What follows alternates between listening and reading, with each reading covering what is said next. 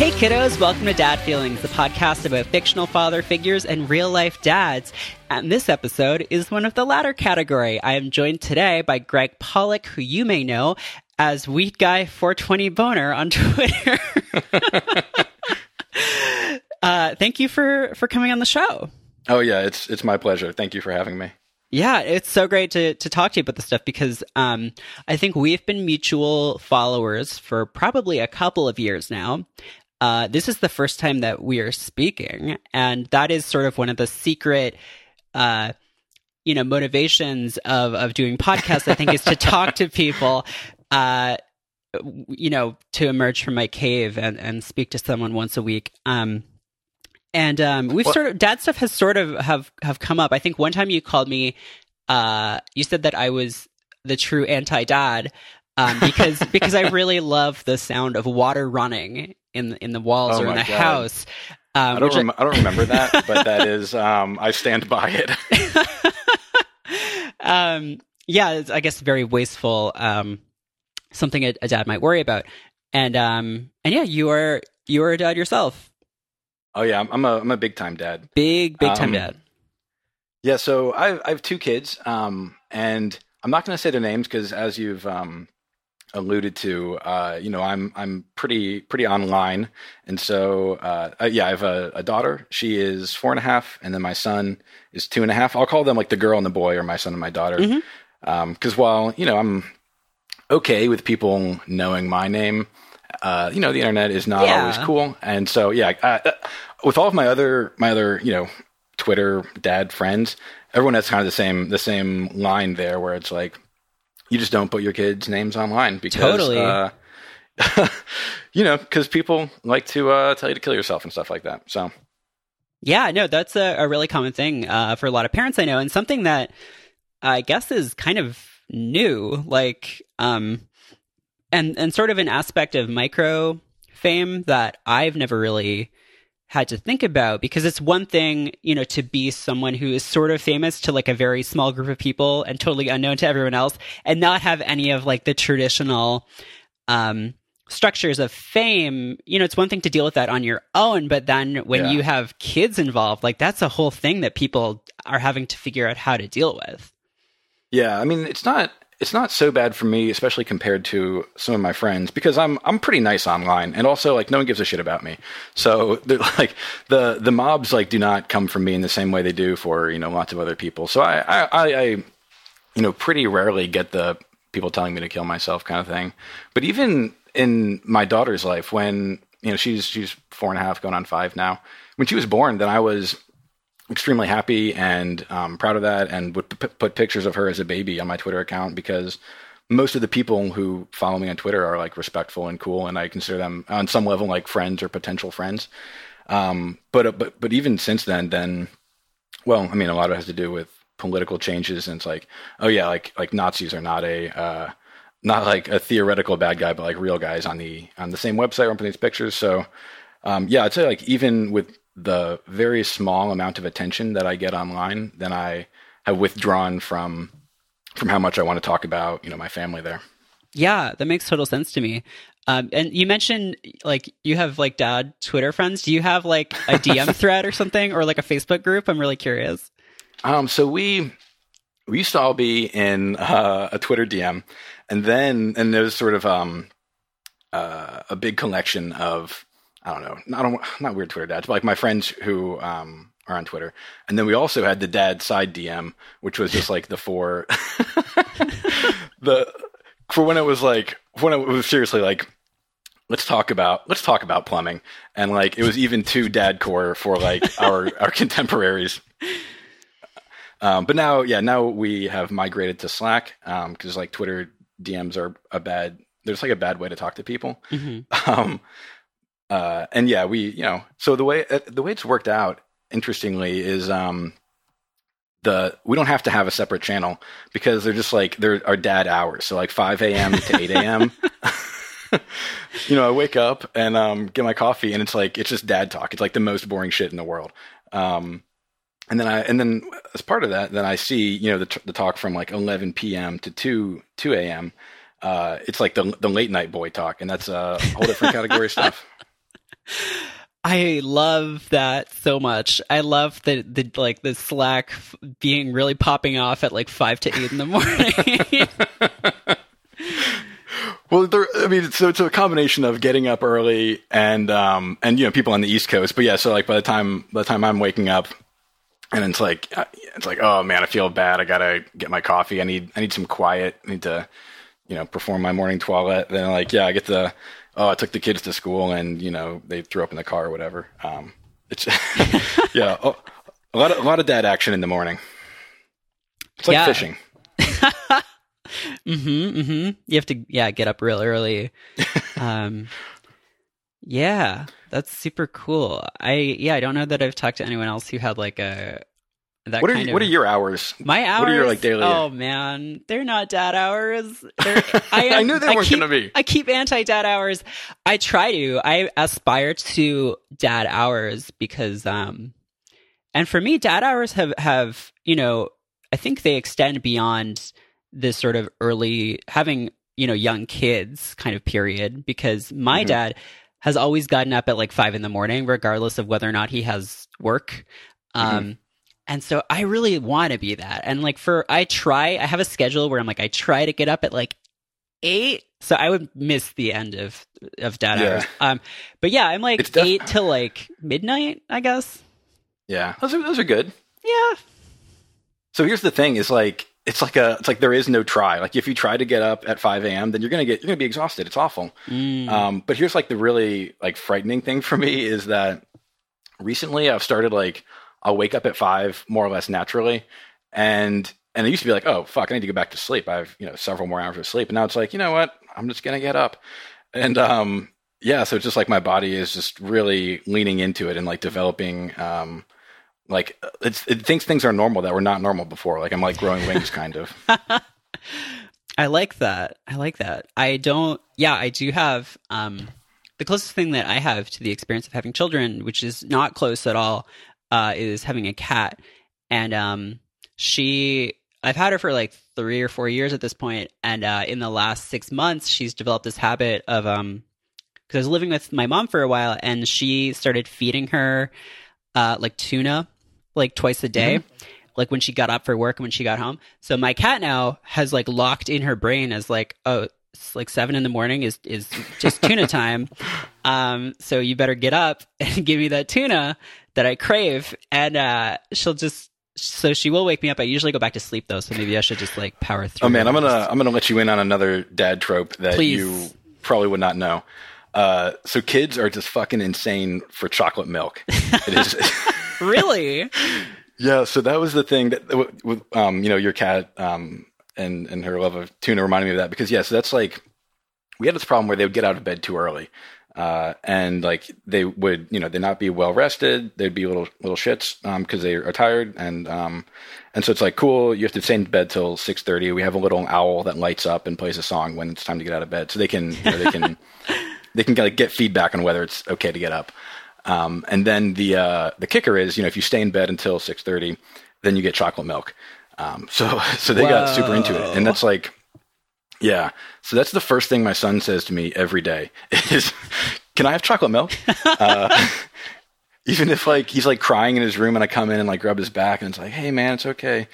And he's like, "I want chocolate milk." It's all they care about. Like rewires their brain. That's good though. That's like a pro strat to get them to sleep in. Yeah, and they don't have like conservation of volume. Like they don't understand like what's a large amount. So I give them, they get like 3 ounces of chocolate milk, but they got to have that hit like first thing in the morning. My son will even drink rancid chocolate milk, which I never give him intentionally. But yeah, like I give him the chocolate milk, and then my daughter's like, "Oh, it tastes gross," and I'm like, "Yeah, it tastes fucking awful. I can't believe you drink that." But my son is like, he's like, "No, let me finish." He has to have it. Oh God, yeah, these kids, they just love chocolate milk. They're just crazy for it. Days. Yeah, yeah, that was the thing. I used to, I with my dad. Like, I mean, I wasn't that young. I was in like, junior high or something, and we would go and like. I would like get out of bed on like a winter morning and just be like, "This sucks. I hate this." Yeah. And he'd just be like, "All right, well, let's go to the bakery and get a hot chocolate." And I'd be like, "Yes, Yeah, that sounds Yes. dope as hell. So that is like kind of the same theory, I guess, of parenting. Except for me, it was I Yeah. had to get up because I was a teen, not he had to keep me asleep. Yeah. Yeah, their like relationship to sleep is so different where as babies and they need to nap many times and they go down to one nap, and then my son is weaning off of napping altogether. And on the weekends when I'm like, I gotta go nap. And they're like, no, we don't want to nap. I'm like, you're not going to nap, but like I need to. I'm old now. This is what's good to me. I don't drink chocolate milk, and I need to nap. Yeah. Are you a big nap fan? No, it's really just if I'm. So this is another thing. When I was younger, then I'd need to nap because I was hungover, and I would nap for like 2 hours and like go through a full sleep cycle.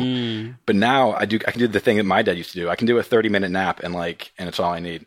I'm telling you, they're like like big biological changes I feel happening to me. Yeah, like I don't know, like when stuff like when men like acquire the ability to lactate at like the level to sustain an infant because the mom's not around or whatever, I feel like I'm going through that kind of like my body is reorganizing itself inside to to go to bed and make good choices about when I go to bed and like just get me up early. And I feel like it's probably shutting down like large parts of my brain to do so. But yeah, you don't need those parts anyway. That's fine. Yeah. Anyway, speaking of like rewiring the brain, one of the things I wanted to tell you about, which I think is kind of interesting in the context of this podcast and talking about, often media, is like my kids' relationship with media, because it's so like it's the opposite of the way like the Academy conceives of like a text, where it's like, okay, cool, here's the text, and then like you consume it or read it or whatever, and now you know about the thing. And it's all backwards for my kids. So like they totally bought into all of the branded bullshit, like Marvel stuff, the Disney stuff, you name it.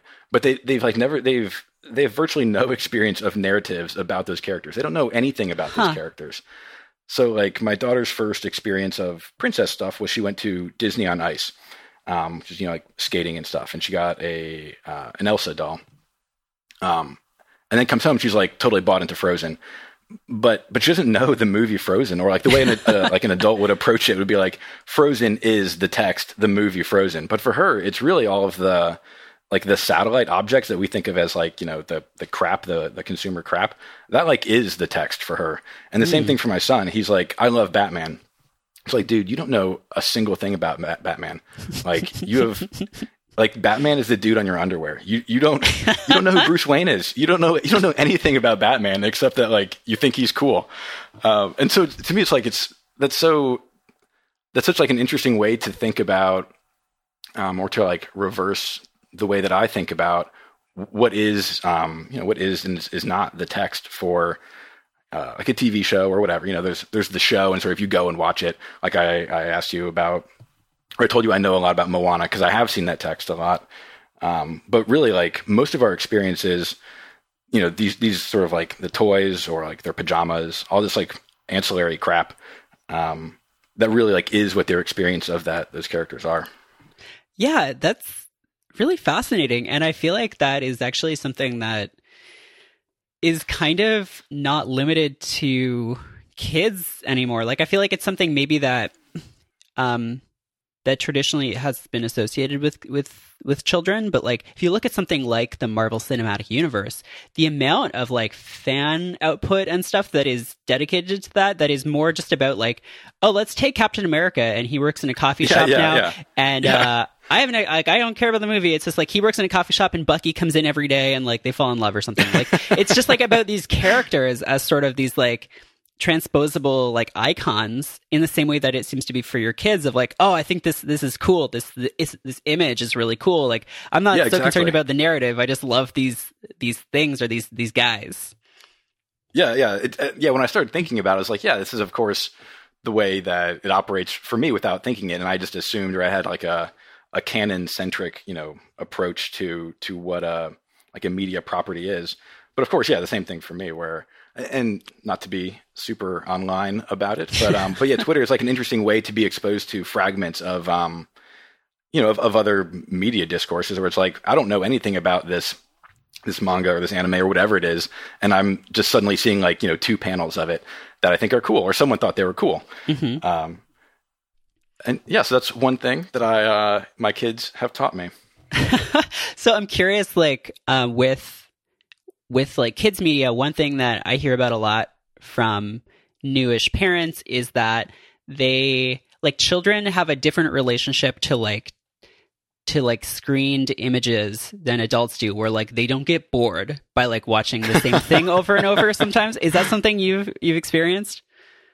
Oh yeah, I mean, it's definitely magical and like entrancing for my daughter. For my son, I think that at some age that capacity kicks in, and I think they're sort of related, where it's like, I don't know that it's like the bright light that is entrancing, although I mean, I know there are like theories about like as apes or whatever, then like shining lights would be water sources or whatever. But I've whatever. I'm not going to go down that path. But I mean, I definitely noticed like an age where yeah, it becomes really interesting, and I think it has to do with the ability to process narrative continuity. Mm. So like, yeah, my daughter wants to watch as much TV as possible. Whereas my son will just like wander away. Like we put the movie Sing on for them over the weekend because I was tired and I needed to rest. And so, yeah, she'll sit there and watch, an hour, 2-hour movie. But for him, I think like, yeah, that sort of that fragmentariness is something that you have to learn and be taught that you're supposed to put those together into a whole. And for him, it's like, oh yeah, cool. There's a fucking raccoon. Sorry, I don't know if I'm supposed to not curse on this. You can cuss. Yeah, it's fine. Okay. Yeah, it's like, yeah, like his takeaways from it are like, oh, like, why was there a raccoon? And it's like, I don't know, man. I didn't watch the movie, but my daughter will be like, she's like very concerned about all of the conflict and like understanding that, every character had a happy resolution and all this kind of stuff. For her, like, yeah, it's all strung together. Mm. And for him, I can understand it. Like, it's just like, oh yeah, if this was like abstract art, which I think is the way he perceives it, then you get bored and sort of walk away. Mm-hmm. But yeah, for her, I think then, I mean, I assume it's kind of like a Noam Chomskyan type thing where, baby humans have the ability to acquire like the infrastructure for narrative building. And then when they're in that phase, then like, yeah, it's just like all of the resources are going into like, how do I build narratives? And then like getting super addicted to anything that looks like a narrative. Yeah. So have you like been like learned a lot about children's media? Like, would you have watched Moana otherwise, do you think? I watched, so it's interesting, like several years ago, then I was in grad school for literature, and I watched like a lot of kids movies because I was interested in them as cultural artifacts and mm-hmm. specifically like the way animals are represented and like anthropomorphism and stuff like that. So like I have watched them before, but like the way that I watch them now is so different. And I guess like I would watch anime movies that are also appropriate for kids because they are like beautiful art. I'd watch that. But like Frozen, I don't know. I don't know if I would have watched Frozen if I didn't have a kid who wanted to watch it. Mm-hmm. Now, however, now what happens is, so we watch a movie and yeah, like my daughter, is good at processing narrative, but also like she's working to get good at that. And so there are so many questions about why did X happen? How is it causally related to? And then like, so I have to memorize the movie basically so I can, so I can like replay it to her or, like how memory is like both like a read and a write function. So she'll ask me questions and it's like, well, I didn't consciously try to remember this fact, but now I have to like recall it and tell her about it. So I've narrated essentially every event in Moana to her, which, yeah, there's like this, yeah, it's a very like, so I guess like on one end, there's all this fragmentary stuff where it doesn't connect at all. And on the other end, there's like the will to narrative. And there, like, I have to be able to make everything make sense. Mm. one thing that I really like about Moana is that we've dug into it super deep. So like, why does everyone do everything they do? And it all hangs together and has like good, humane motivations and explanations.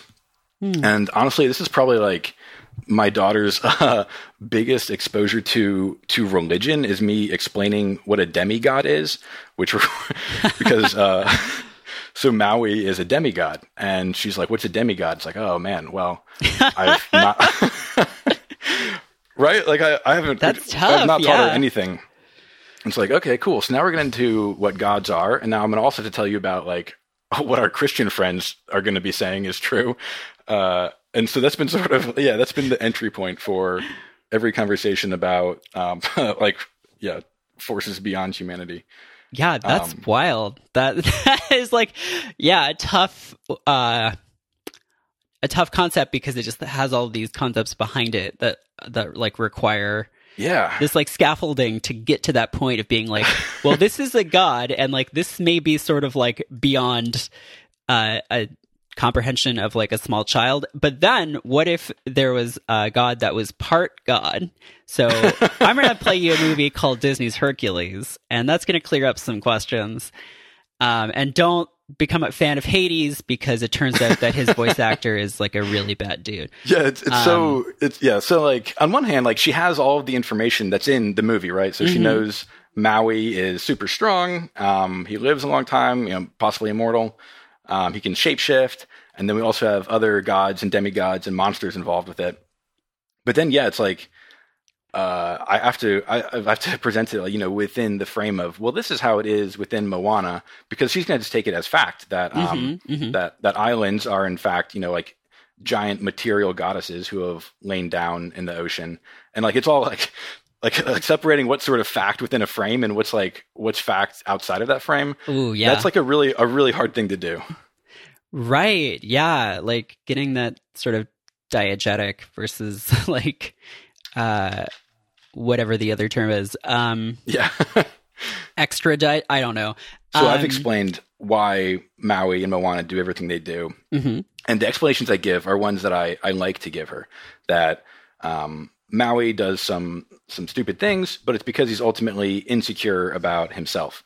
And he does all these great feats to help people because he wants to earn their love. But he wants to earn it because he ultimately, is afraid, he's insecure. And so and he gets the resolution that makes sense for that, where essentially he becomes friends with Moana. He, experiences vulnerability, allows her to see that. And then, her love and friendship is what sort of makes that whole. That's like I'm okay like explaining all of that to my kid.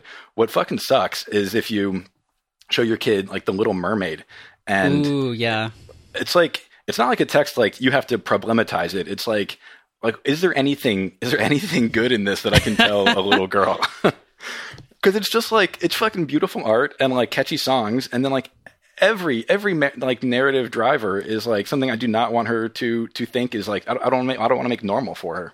Yeah. No, that is one of those movies that, woof, yeah.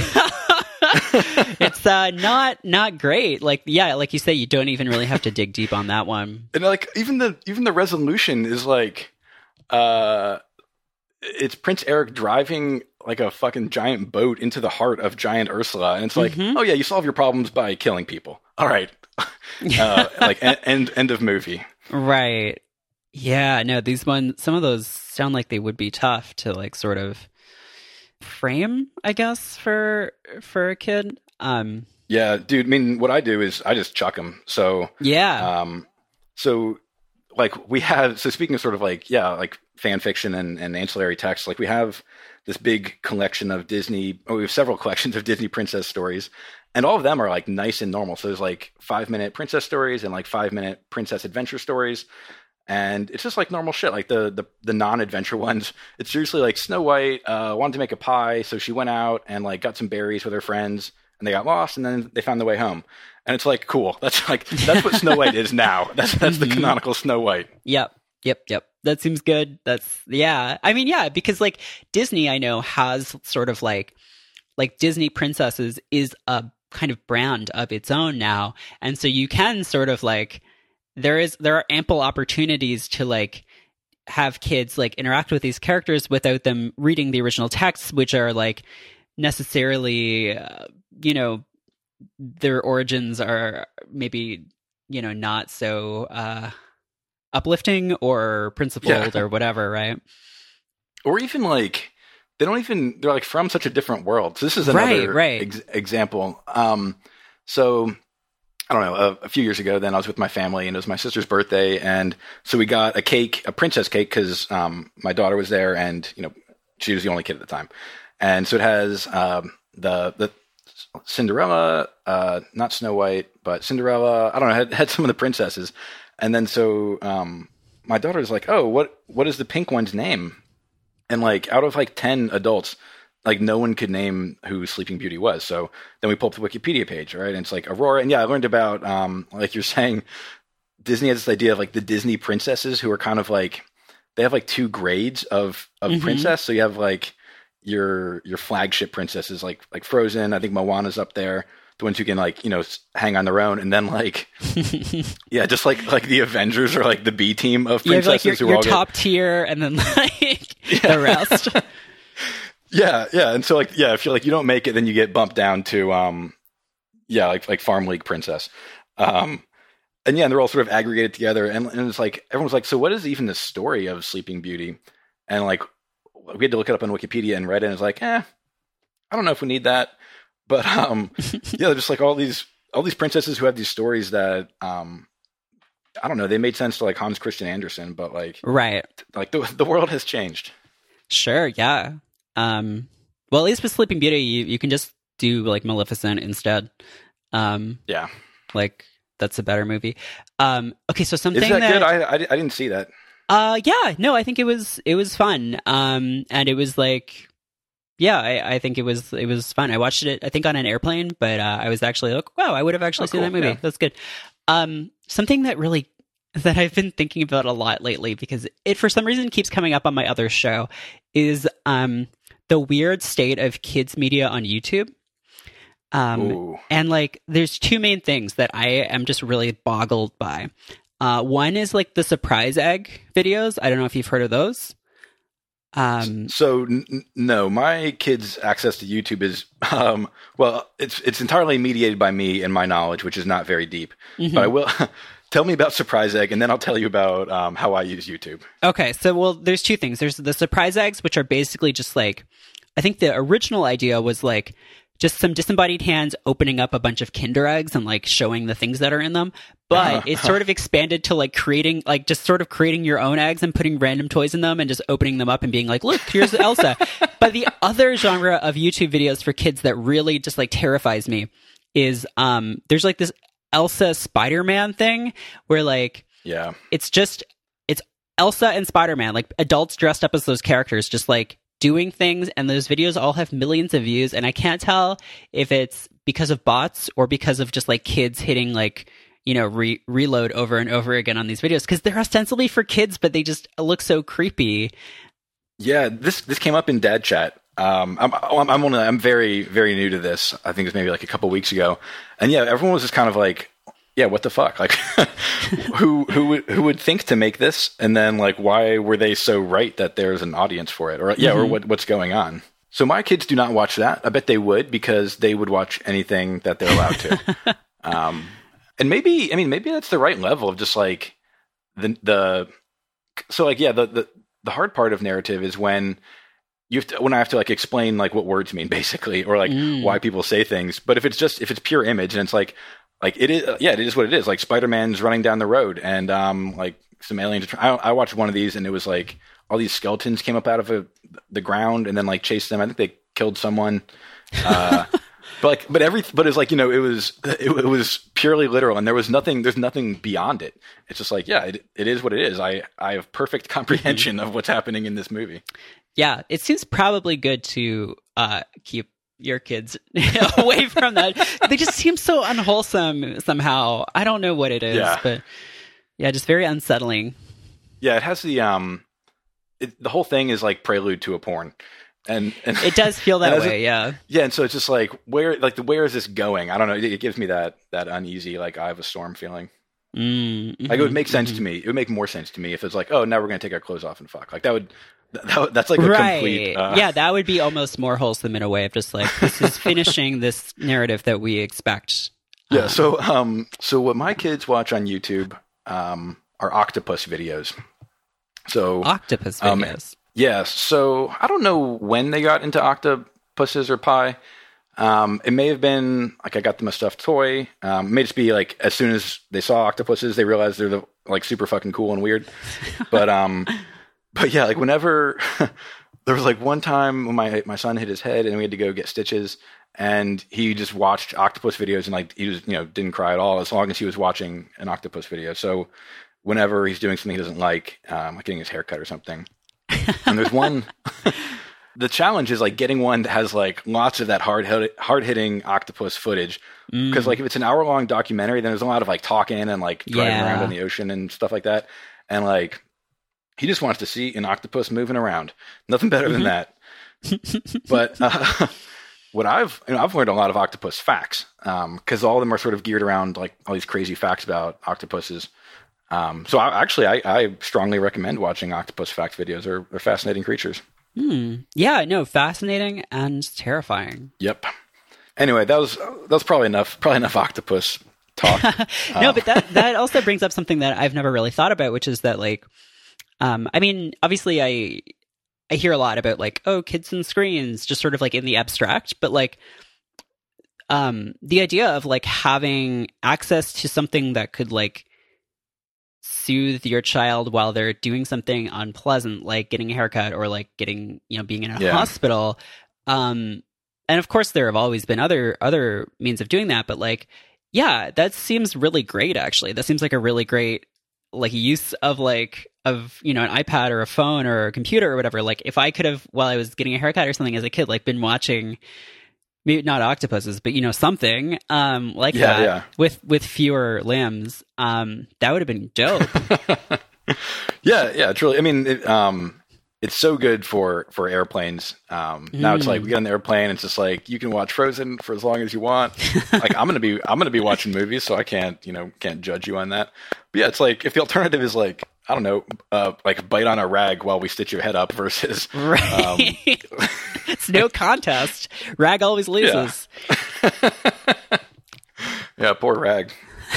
One of the other things I like about Moana, and juxtaposing it to like earlier princess stuff, is just like the representational diversity.